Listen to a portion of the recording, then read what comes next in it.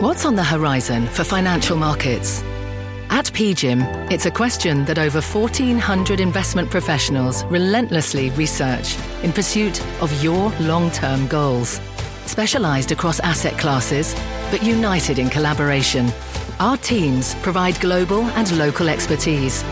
Our investments shape tomorrow, today. Pursue your tomorrow with PGIM, a leading global asset manager. Hi, I'm Kelly Evans, host of CNBC's The Exchange, and here's what's on my mind. If you're like us, you've been doing the annual, let's make sure our accounts are all in order and we make all the necessary year-end and New Year contributions exercise in recent days.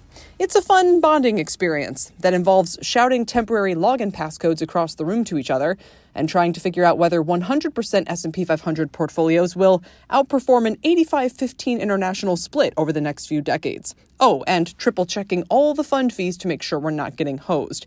There's also the annual, how on earth can the bank still require paper transactions for Roth IRA conversions discussion? You know, things like that. And it also stirs up memories. Remember I-bonds? Ah, yes, the investment craze of 2021 to 2022.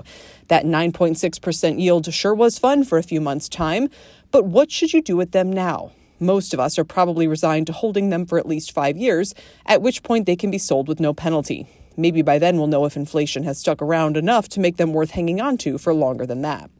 In some ways, we were all suckers for jumping on them back when their fixed rate was still zero. It means all we'll collect going forward is the floating inflation rate, which right now is a little under 4% and appears to be headed even lower this year. Not a terrible deal, but not a great one either. Unless you were to buy them now. Why? Because Treasury has actually boosted the fixed rate to its highest in nearly 2 decades. For whatever reason, and they don't tell you their formula explicitly, the fixed yield on I-bonds has gone from 0% for basically all of the 2010s up through late 2022 to now a healthy 1.3%. That means if you buy now, for the 30-year life of the bond, you get the inflation rate plus 1.3%. So people who buy now are getting a nearly 5.3% yield for this 6-month period without having to pay taxes, which you can defer until the bond matures. The fixed rate hasn't been this high since the 2000s, when it also averaged around 1%.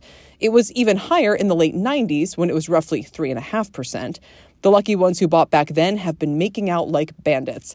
Again, Treasury doesn't fully explain how it calculates the fixed rate, but the speculation is they want it to be around 0.5 to 0.75 of a point below the real TIPS yield.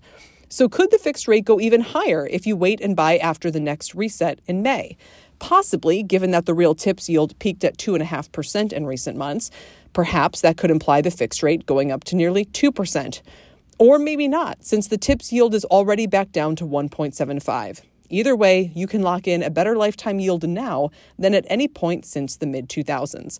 So if you bought I-bonds a few years ago, should you go ahead and buy more? Well, that's for you to decide. If you have any brain space still left over from having to make a dozen other such investment decisions already. Oh, and don't forget to update all of your beneficiaries while you're at it. Ah, the joys of ringing in the new year. Thanks for listening. Be sure to follow the Exchange podcast, and you can always catch our show live weekdays at 1 p.m. Eastern only on CNBC. See you then.